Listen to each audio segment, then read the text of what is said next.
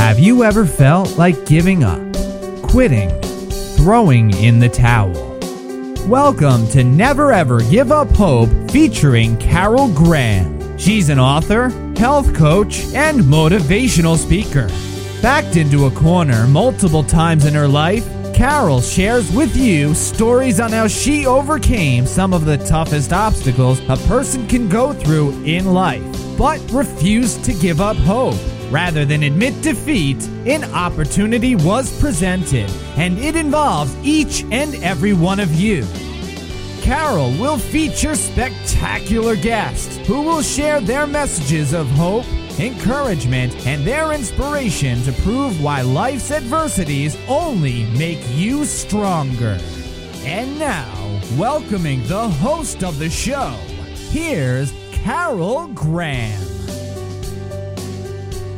Hi, today with me is Daniel Blanchard. Daniel is an educator, award-winning author, a mentor, and a speaker. With 14 years of college and several degrees in education, he is a voice to be reckoned. He is an inner-city school teacher and coach. He was picked by the American Federation as the face and voice of educational reform. That's quite a handle. He has an insight and understanding of teens, and this is what really impressed me when I was looking at his website and reading about him. An insight and an understanding of teens. Our teenagers need mentors, and so I'm excited to see what Dan has to share with us today. He's also written teen leadership and mentoring books in a series called Granddaddy's Secrets. We all need secrets, and Granddaddy's secrets are the best. Anyway, please welcome Dan Blanchard. Hi, Dan. Hi, Carol. How are you? Thanks for that great introduction.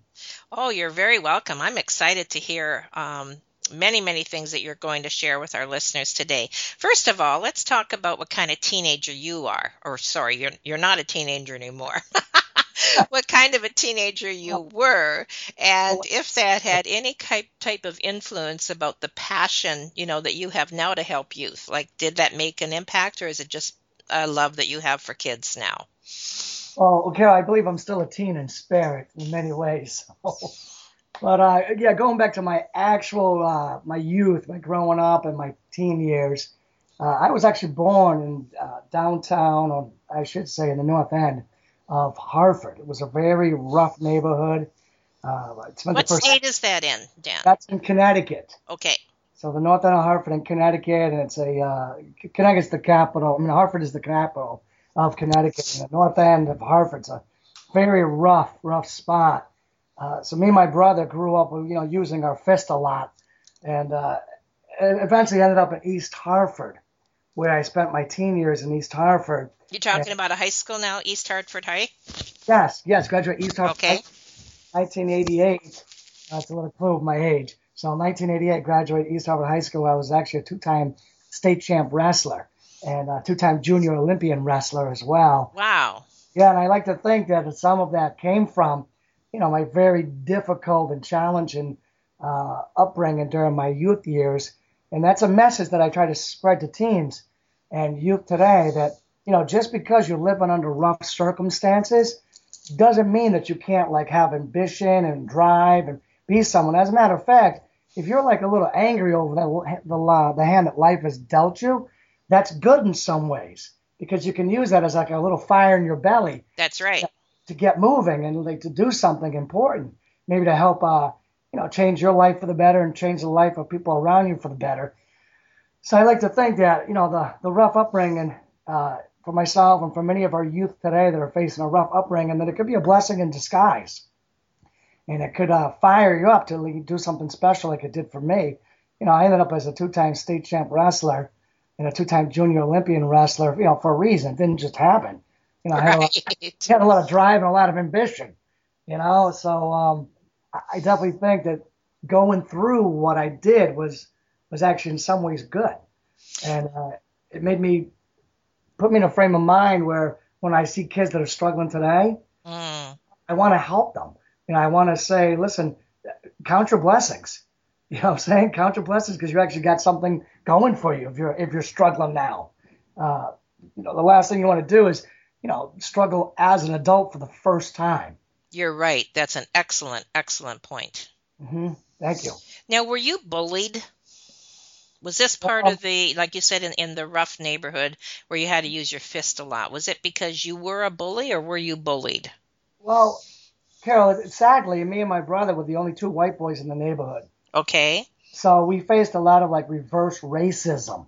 Okay. And everywhere we went, even in our own yard, it wasn't safe. We'd have kids screaming racial names about us because our skin was a different color than everybody else's. And we were constantly being jumped.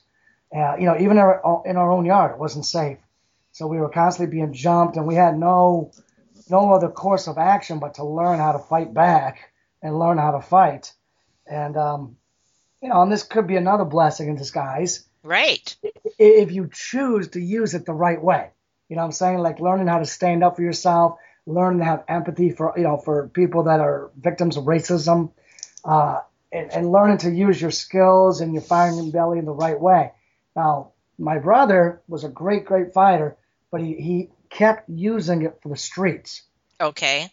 And all through his teens into his adult years, he kept using it for the streets, and he kept being arrested. Whereas I funneled mine to the wrestling mat and to the football field and found myself getting trophies and awards and medals and people patting me on the back for putting up a good fight instead of throwing me in jail, for putting up a good fight. So it's a choice. What was the difference? What you both are brought up in the same home. He chose one direction and went the negative path, and you took that negativity and turned it into positive. So what do you think? Was it strictly your personality, your nature, or was there something else that was motivating you to make something better of yourself? Carol, I can't speak for him why he did what he did, but I can just say that in my belly, I had that burning desire to make my life better. And I think that's maybe a question for the ages. I mean, why do two brothers who grew up in the same home choose different paths? It happens all the time. You're under similar circumstances, similar hardships, and one decides to use his fist for the streets, and the other decides to use it on the football field and the wrestling mat, to get physical and tough and rough and all that stuff. And I mean, who knows? I think if we could figure out why. I think you're right. They have something, but it's not so easy to figure that out. And you probably, if you're working with teens, you probably are trying to figure that out on a regular basis. Oh, absolutely, because teens will break your heart. Just when you think you're making progress with them, they go and they do something that can potentially ruin their lives. And that breaks your heart when they do that. But then you see the other side. When you see a kid that doesn't look like he or she's got much hope, and you work with them a little bit, and they just turn it around and live a great life, and bring wonderful kids of their own into the world, and end up being good parents, and you just feel you've really done something special with that. So I would say I don't know exactly what the secret is, but I do know one thing, that you can't give up on them. You've got it right there. Absolutely. And they will remember you. I think I read someplace that there are 7 people in our entire lifetimes that have a major influence on us. And I'm sure that as teenagers, they will remember you as one very strong influence because of not only your passion, your understanding, but how much you care. That's very evident in what you're saying, is there is a caring. And you don't think that kids see that? Absolutely. Well, they sure do, Ken. I got a funny story now that I'm thinking about. Oh, sure. Share it. Maybe about 5 years ago, I was in this restaurant, and this young man came up to me in the restaurant, and he was like, "Mr. Blanchard?" And then he's like, "Coach?" And I was like, "Yeah." I'm thinking, okay, so he must have been an athlete, all right? And I'm kind of place the kid, and I'm thinking, all right, so where am I? And I'm like, okay, I'm not eating dinner in New Britain where I teach school, but I'm eating dinner in East Hartford where I grew up. So I'm like, all right, I know he coached football for a couple of years, so maybe he was a football player. So I'm trying to figure out who he is. And the whole time he's sitting there telling me, I will never forget what you told me. What you told me made all the difference in my life, completely changed my life forever. He's like, now I'm married, I got kids, I'm a good man. I'm a good father, a good husband, I got a good job. And he goes, and what you said made all the difference. I will never, ever forget that, what you said. And I'm thinking, okay, one, what's your name? Two, please tell me what I told you because I can't remember. I don't know what I told you. And he's going on and on about what a difference I made in his life. And then he thanks me and walks away, and I never find out what I told him. Oh. I was like, oh, gosh, I wish he had told me what I told him. Oh, my goodness. You never found out. I never found out what I told him or exactly which youth that was, because I've worked with thousands of youths over the years, over the last 2 decades, more than 2.5 decades. I've worked with thousands and thousands of them, and I'm like, okay, which one was this one? Obviously, it was back a while ago. And I'm like, and what did I tell him? And as crazy as it made me feel that I didn't know which one he was and what I told him, I walked away from there saying, you know what? It's just been reinforced. That's right. We are like on a stage, and they're always watching and always listening to us. What we say and what we do better be messages that we want them to live. I want you to repeat that, Dan. What we say and what we do better be messages that we want them to live, because they are paying attention whether we know it or not. And that can go 2 directions. Absolutely. So you got to live a life that's worth emulating.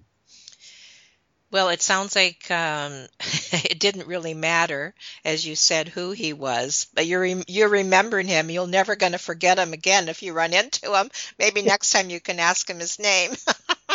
Yeah, exactly. So it's a funny story, but it does bring out the importance of what we say and do in front of our youth. And the impact. Absolutely. Absolutely. Mm-hmm. Now, what message?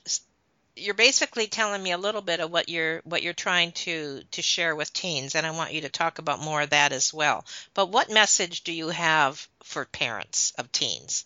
Because I think this is one place where a lot of parents are pulling their hair out. Yeah. And if they can have a coach or a mentor in their kid's life, such as you, I am sure they are more than grateful. So what message do you want to give to parents? Well, first of all, I want to tell parents out there that they've got the toughest job in the world. And there's no ifs, ands, or buts about it.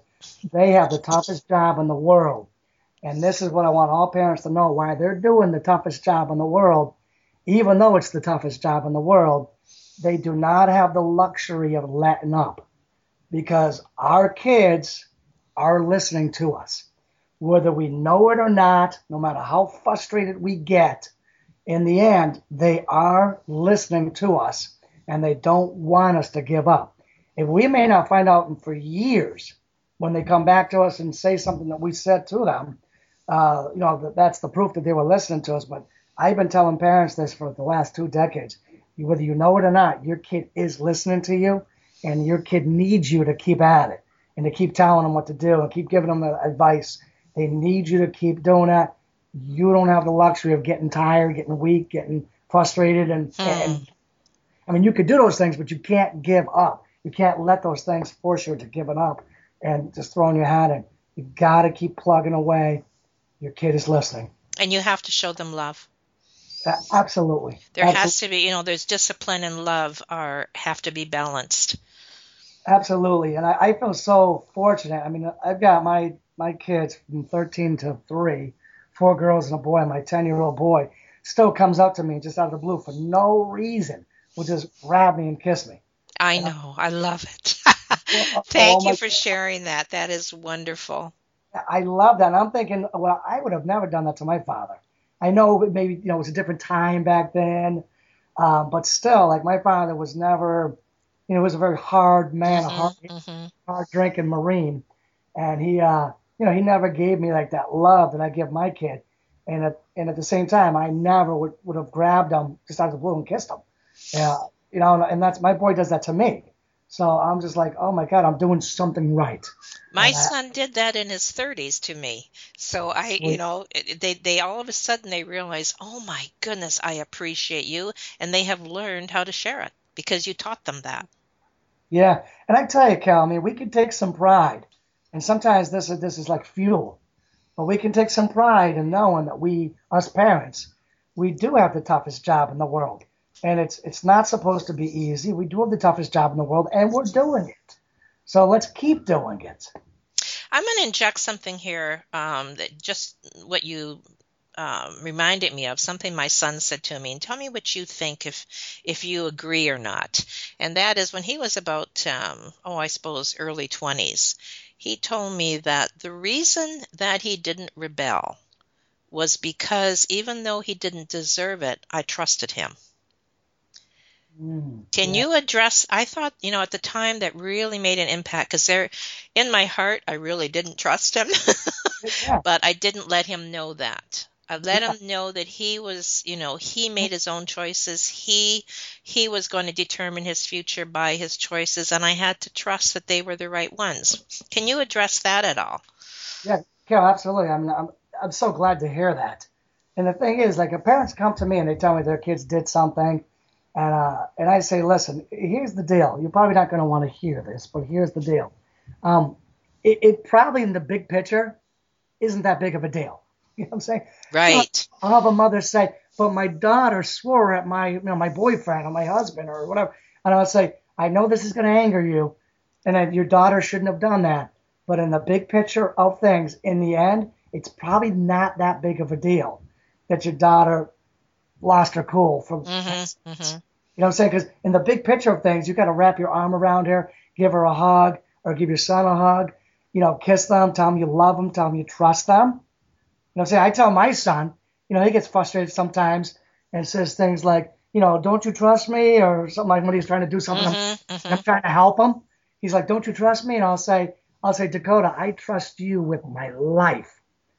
Any day I'll put my life in your hands. I trust you so much. And, you do these things and it makes an impact. And of course, they're going to make mistakes. Of course, they're going to disappoint us. Of course, they're going to lose their cool and say something stupid every once in a while or do something stupid every once in a while. And at that point, you got to not get lost in the moment, but think big picture. Am I going to be seen as a parent that judges and punishes? Or am I going to be seen as a parent that has empathy and is loving and caring and teaches the right thing to do? And That's good. sometimes you got to, like you said, you got to trust them maybe when they're not trustworthy at that moment or that time in their life. It all comes down to you got to be that person that's empathetic and that's willing to teach them. And the hard road, most of the time, is not the way to go. I interviewed a lady yesterday, and she made a comment, and I'm going to share that with you because I think it's very appropriate here. And that is, she also works with teens, and she said, "Notice what you're noticing." In other words, if you notice something, Yeah. look into it. Is it negative? Why? Is it positive? Why? Why am I noticing it? Why is it making an impact on me? And what should I do about it? Instead of just letting it pass. So I thought that was an interesting point. I like that, Carol. And that reminds me of something I was just reading the other day. And someone said, notice how you react to your kids. That's right. Talk about that a little bit. Yeah, pay attention to how you react to your kids when they do something. I mean, pay attention. Do you feel your blood pressure rising? Do you feel yourself getting heated and angered?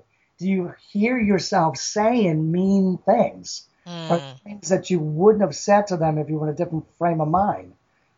Do you hear yourself criticizing them? Do you hear yourself constantly saying no to them?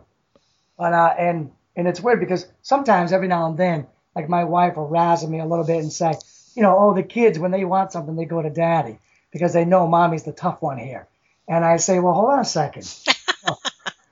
They come to daddy because daddy thinks about what they're asking. And I'm like, what's the big picture here? Is this really going to cause harm if they have like a second in dessert? You know what I'm saying? What's the big, yeah, have seconds for dessert. Well, now, so just parents, you got to notice. I mean, are you always saying no to your kids? In other words, don't be so rigid, right? Don't be so rigid. Are you always feeling like put out? And if you're feeling put out, notice that. That's the first step. Notice that. And then remember, you got the toughest job in the world. Give yourself a little fire for that you've been doing it, and keep doing it. How do you deal with either parents, if that would even be something that you would deal with, but especially teens when they're abused by their parents. I'm sure you've run into that in an inner city school. Yeah, absolutely. Well, again, most of abuse comes down from lack of knowledge, lack of training, and frustration. And all of those can be addressed and helped along with professional help. You got to tell somebody. If you're a kid, you got to build a positive relationship with somebody in the school, whether it's your teacher, coach, guidance counselor, administrator, lunch aide, whoever, security guard. You got to build a positive relationship with somebody who's an adult in that school, and you got to share these things with them so they can get your family positive help. And if you're a parent that's doing this, I'm reaching out to you right now, and I'm asking you to please recognize what you're doing. Try to figure out why you're doing it. I mean, are you just repeating the cycle of what you grew up with? Right. And if you are just repeating the cycle of what you grew up with, then do you want your kids repeating the cycle? So you got to think big picture here, and you got to try to get some counseling and some professional help. Frustration, unfortunately, gets the best of us. And I know with the toughest job in the world as being a parent, we many times get frustrated and do things that are not us. So we need some help. We need some help, and there's help out there. So you got to reach out, and you can't just continue the cycle, because your kid's just going to continue the cycle. And if you're a kid here listening to this right now, I want you to think what I thought. My dad was very, very hard and very, very abusive. And I know that his dad did that to him. And I made a conscious choice that I was going to stop that cycle, and I did. So if you're a kid out there, you've got a choice. And You're I hope right. you choose to stop the cycle. Life isn't fair, but you got to stop the cycle. I've interviewed quite a few people recently who have been victims of abuse, and each one of them, one of the reasons that they're on my show is for this very reason, that they made the choice not to A, continue the cycle, or B, allow it to affect them and keep them in a negative place, but to turn that negativity into something positive and make something of themselves. Yeah. So that is the message that you are giving. And it is a message both to the parent and to the teen. Are you able to see the results? I mean, because these kids leave, they move on, other than the guy that shall remain nameless that found you in the, but are you able to see results? Carol, the tough thing about teaching is that the majority of the time you never see the results. You never get to see that finished product on so many of the students that you work with. They go away, they graduate, they go away, they move away, they do who knows what. But the beautiful thing about teaching is that every now and then one comes back and walks into your classroom. And then that's a reminder that you make such a huge difference as an educator. And when kids come back, and tell you, I had a kid that just came back, maybe whatever it was, 6 months ago.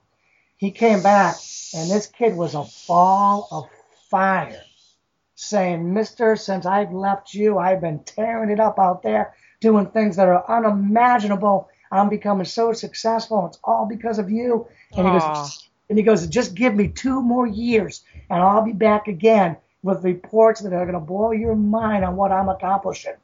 And when you get something like that, you have to pat yourself on the back and say, "Cool. I'm doing some really good stuff here, and I got to keep going." And you can't let the bad moments or the bad days get you, because you're making such a difference out there. Any adult that's working with kids, that's right, is making a difference out there. But just remember, they're listening and watching everything you say and everything you do. So always be that person that's on stage making the difference, because you are on stage. So make that difference. When my little guy was 15 months old, I put him into a Montessori daycare. And the teacher told me that there's only 3 things that are important in raising children. And it doesn't matter if they are 15 months old or 15 years old. And those three things are example, example, example. No doubt. I so agree with that, Carol. I so agree with that. And one of the things I've done in my life, Carol, is I've dedicated my life to leading by example through inspiration. Every single day, I try to better myself just a little bit. And I try to do things that scare me and try to accomplish big things. And I make big, bodacious goals in my life. And I share these with my students. And my students see what I'm doing, see how I live my life, and it inspires them Right. to take steps to improve their life, to reach for some of their goals. And you are living by example. Exactly. So I've always believed in inspirational leadership. And if I improve myself every day, then hopefully I inspire my colleagues to improve themselves every day.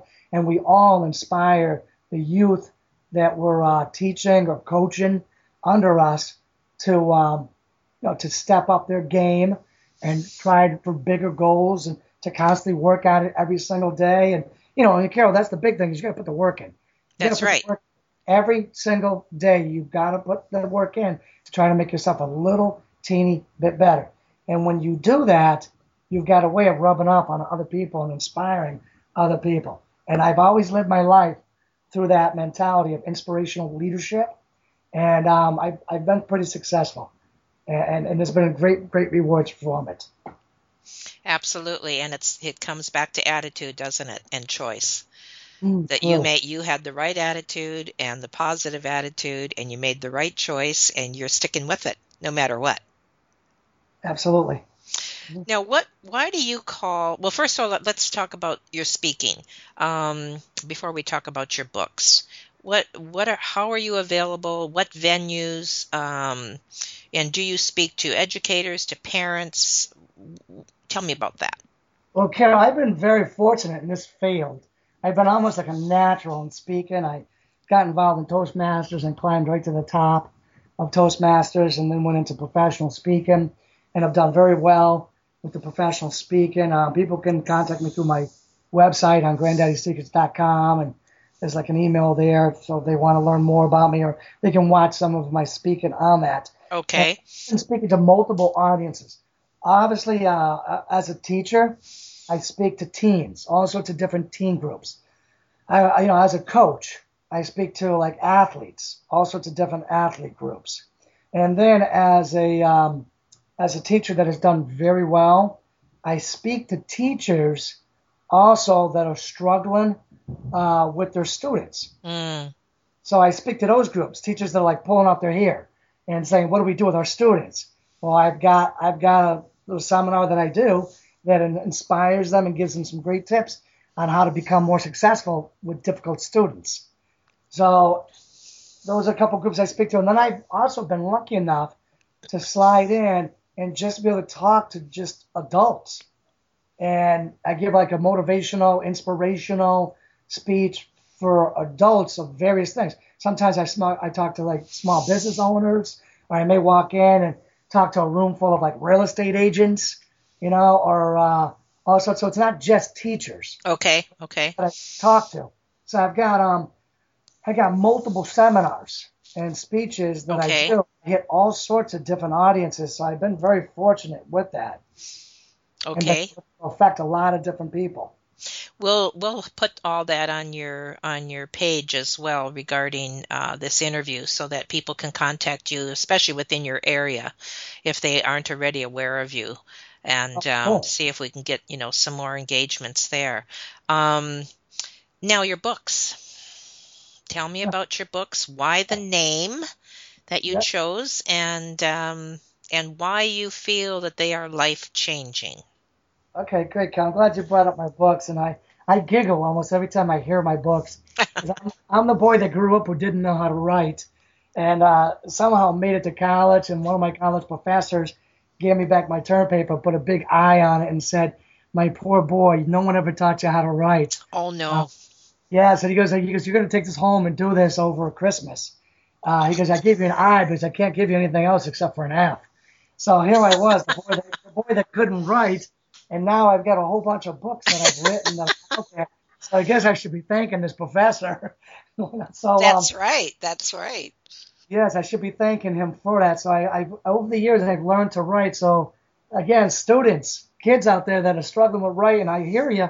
I hear you loud and clear, and you can do it. I did. So I got a series out there called the Granddaddy's Secrets book series, and there's a 10th grade story called Feeling Lucky, a 11th grade story called Feeling Good, and a 12th grade story called Feeling Strong. And the reason I called it Granddaddy's Secrets was because as a teacher for over 2 decades now, something that I kept hearing was kind of disheartening. And I kept hearing like students or youth not having proper respect for older people. So sometimes I'd hear them say that, oh, those are just, that's a guy. Like an old guy doesn't know anything. Yeah, yeah. And it even got so bad that sometimes I'd be teaching them about Abraham Lincoln or Alexander Hamilton or some of those, and they'd say, oh, those are just a bunch of old dead guys. And I'd be like, whoa, hold on a second. You think just because people are old and people lived a long time ago, they don't know anything? Wow. And then I started hearing, Carol, the other side of the equation. I started hearing old people saying, what's wrong with our youth? Right. Oh, my God, it's Yes. scary. Our youth is scary. These are the people that are going to take care of us. So I started thinking, okay, I need to do something about this and try to get both of these populations to entrust each other and to start spending time with each other, almost like in a mentoring capacity, because the older people have something very valuable to share with the young people, and the young people will listen, even though the older people don't think they will listen. So they will listen. They do want help, even though they act like they don't want help. So I wanted to set up like a whole like sort of mentoring sort of thing, getting them together. And I'm like, well, what am I going to do to catch kids' interest? Well, I'm going to call it Secrets. Granddaddy represents an old wise guy, and we've got a guy with a lot of wisdom, a lot to share, and he's got some secrets. And what kid doesn't love a secret? All kids love secrets, right? Very good. I figured I could pull them in. So instead of calling them life lessons, life-changing lessons, I call them secrets. I call them secrets of success. And I want these kids to be curious. Okay, so what do these older people have to share? What secrets do they have to share with me that can make my life easier, make me more successful? And here comes the Granddaddy's Secrets, or the Granddaddy's Secrets of Success, that can change these kids' lives for the better. Wonderful. Make them higher quality youth, which will eventually turn into higher quality adults that can return the favor to the next generation. That is so interesting that you said that, because I'm thinking, of course, as you're talking and relating, I'm a grandma now, so my kids, are well past their teenage years, of course. But I remember when I was the mom of teens, and something that a lot of my other moms in that same age group would say to me, and you've probably heard this a million times, and that is, I dread when my kids turn to teenagers. And I used to say, I can't wait. Yeah. Because when they're teenagers, we are going to have a blast, because I still felt young, and I had my first baby when I was 40. So yeah. It wasn't that I was young, but it's all a matter and a state of mind. And I couldn't wait till my kids were teenagers. And I think and you're probably hearing both sides of that, right? I am, and I'm with you. I mean, there's a lot of joy in raising teenagers if we look in the right place. That's right. I can't wait to start having, let's say, more competitive basketball games with my son. Yes, and more interaction on an almost adult level. Yeah, because right now I do it with my students, and I advise all teachers to have the mentality that's similar to what I have. Is that when I walk into a classroom and there's a bunch of students there, I never think of myself as better than them. Right. I think of all of us as like one big happy family, and we're going to share things this whole year. So I never look down my nose as I'm the old wise guy uh, Mm, that has all this information, and they better listen if they know what's good for them. I share. I share stuff with them, and I want them to share stuff with me. And it's almost like we're almost like equals in that classroom. And I think if you have that mentality as an educator, it's a little teeny bit tougher as a parent to have that mentality because they're with you longer, and you got to set some more boundaries with them. You can't actually be their best friend, but you can be their friend at right. the same time as being a parent. You That's can right. have that whole sharing, and looking forward to that more competitive basketball game with them. Looking forward to going and watching better movies with them.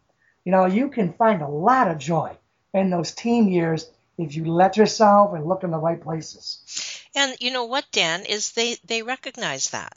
I loved those years with my teens and all the things that we did together because I enjoyed their company. And they know that. And when they know that, how they return that favor to you is when they ask you to be in their company.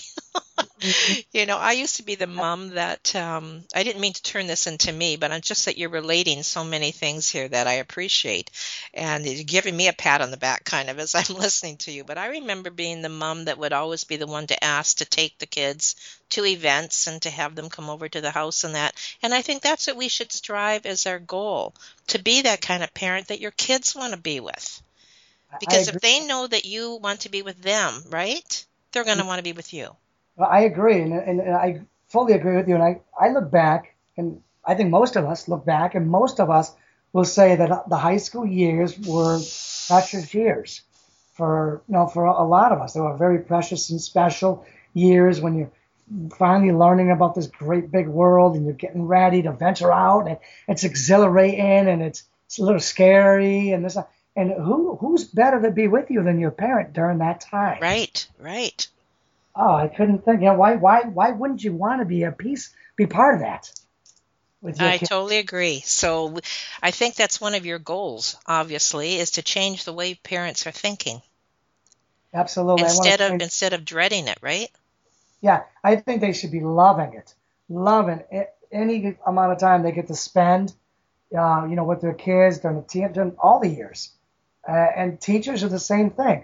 I get teachers that say, "Well, I teach math," and I'm like, "Really?" I'm like, because I teach kids. I love it. Oh, I that's good. What do you teach? What do you teach, Dan? What do you teach? Some people say, well, yeah, it's funny because some teachers have that mentality that the content is the most important thing in that room. And I say, well, no, the students and the relationships in that room that I'm developing with those students is the most important thing. And then I just use the content to drive discussions of life lessons that I'm trying to teach these kids. And if we don't get through something today because we got through something else that the content made available for us, some kind of discussion, some kind of life lesson that the content made available for us. If we spent a little time on that and we didn't get to cover the entire lesson, so what? Who cares? The kids learn something more important. They That's maybe right. learn how to apply knowledge. You know? Very good. Boy, you really hit the nail on the head. All the more reason why people need to buy your books. I'm sure that you share a lot of what you shared here, and that's excellent, Dan. Absolutely excellent. It's so I good to know there are people like you out there. Thank you, Kai. I appreciate you giving me the opportunity here to share what I know. And like I said, and people out there, if you'll do yourself a great favor if you can check out my Granddaddy's Secrets books and my Granddaddy's Secrets website. I've had a lot of people that read my weekly columns, look at my books, go on my website, and say, wow, it's a very unique teen leadership perspective, but a very powerful one that a lot of people out there are enjoying. And I feel good knowing that I'm making people's lives better through what I teach, what I write, what I preach. So I feel So good with the stuff I'm doing. that obviously is your motivation. I mean, Yeah, that's what keeps you going. That's what's behind this passion of yours is the positive repercussions are phenomenal. in your Absolutely. optimism and your perseverance. You mentioned that in your note to me. Your perseverance. You're the type of person that will pursue and will press in and be tenacious. Is this something you have always been? Is this why you accomplished what you did in the wrestling? Yeah, always. I mean, it's kind of funny. I had a buddy of mine that came back a few years ago. We went out to breakfast and they used to wrestle with him. And we were sitting there talking about wrestling, of course. And he was like looking at me and he was like, Dan, he goes, the amazing thing I think about you is he goes, you just like willed it. He's like that those state championships and those junior Olympics. He goes, you just willed it. He's like, you were a guy that was just so intense that would outwork every single person in practice every single day and just willed it. And when you came up against other wrestlers that were like looked unbeatable, he's like, you just got in there and you just willed it. And you just hung with them and like would never give them a second's rest and just wore them down. And he goes, and then at the very end, pulled ahead and beat them. And you beat like kids that were like seemed like they were unbeatable. And he goes, it was just like the way they're tenacious, just will. And he just willed it. So, and that's the way I always did sports, and that intensity of like never ever back it up for a second, and always moving forward, and then I learned how to transfer that into education. In high school, I was a C student across the boards. Most colleges didn't want me because my SAT scores weren't good enough, my high school grades weren't good enough. But Carol, as I speak to you right now, here I am, 14 years later of college, 7 degrees later. I've been picked up by Phi Lambda Theta, which is one of the most elite academia associations out there. And I've gotten pretty much straight A's all through college. And the guy that got all C's in high school. So that's because of that I you received in that essay, right? Yes, there you go. and because I learned how to take that intensity and that never-ending effort that I did in sports, I learned how to transfer that over to the classroom for the first time in college. And I didn't care how long it took. I was going to do a good job in that class. And I wasn't going to back up. I was only going to move forward. And I was going to keep going forward. I was going to succeed no matter what. And so I tell kids, listen, I didn't think I could even get into college. I didn't think I was good enough for college. I didn't think I was smart enough for college. But if you're doing something in your life successful right now, no matter what it may be, if you knit successful, if you play checkers successful, if there's anything in your life that you do well, you can transfer those skills and that mentality and that work ethic over to another area in your life and do well in that area too. And that message isn't just for teens or parents of teens. It is for people. Absolutely. You are giving, I was going to ask you next, what is your call to action? But I think you basically just said it. It doesn't matter what you're doing. Do it better. Push yourself and you accomplish your goals. So what is your call to action today, Daniel? Well, my call to action is I want to be the best possible me that I can, and thus inspire everyone I come into contact with to live a higher quality life, more enjoyable life, a life where they too can affect others. And now, thankfully, through my authoring and speaking, I'm also doing that with people that I've never met. So Right. it's beautiful. That's your online presence. Yes. Absolutely. Well, Dan, it has been a pleasure. You have given me so much to think about and so much to be thankful for. And I really appreciate the fact that you are taking this message out, because these are our next generation. These are our leaders that are coming up. And to know that there's somebody out there, especially in an inner school situation, where you can inspire these kids, oh my goodness, my hat is off to you, as I'm sure that many of my listeners will agree. So we look forward to hearing good things. We are going to probably, talk to you again and maybe share some more stories. In the meantime, let's get to your website. Let's get your book. Is your book Granddaddy's Secrets on Amazon? I didn't ask you that. Yes, it's on Amazon, and the 10th grade story, the first book, is called Feeling Lucky. It's on Amazon. Okay. And I want listeners to be aware of this. The first time I wrote Feeling Lucky, it was in 2010. This is 2015. I have just rewritten. Oh, okay. I've learned a lot in the last 5 years. So the one with the brown cover is from 2010, and the one with the red cover is from 2015, and it just got put out a couple days ago. Oh, you're kidding. Okay, so that's Feeling Lucky on Amazon, with a question mark, on Amazon, and that is the red cover. Yeah, the red cover, and that's the better version, because I've learned a lot over the last 5 years that I wanted to go back and share with with all my people. Now, what does the title mean, Feeling Lucky? I'm so glad you brought that up, Carol. So many of my students have many times been unwilling to do the work to succeed, and they sit back like they're going to get lucky somehow. Yeah, I mean, I've had kids saying, I don't have to do this classwork because I'm going to make music. And I'll say, okay, are you practicing in a studio now? And they're like, well, no. They'll say, well, I don't have to do this classwork because I'm going to be a basketball player. Okay, are you playing on your high school basketball team? And they'd be like, well, not yet. And I'd be like, all right, first of all, you're not going to just get lucky.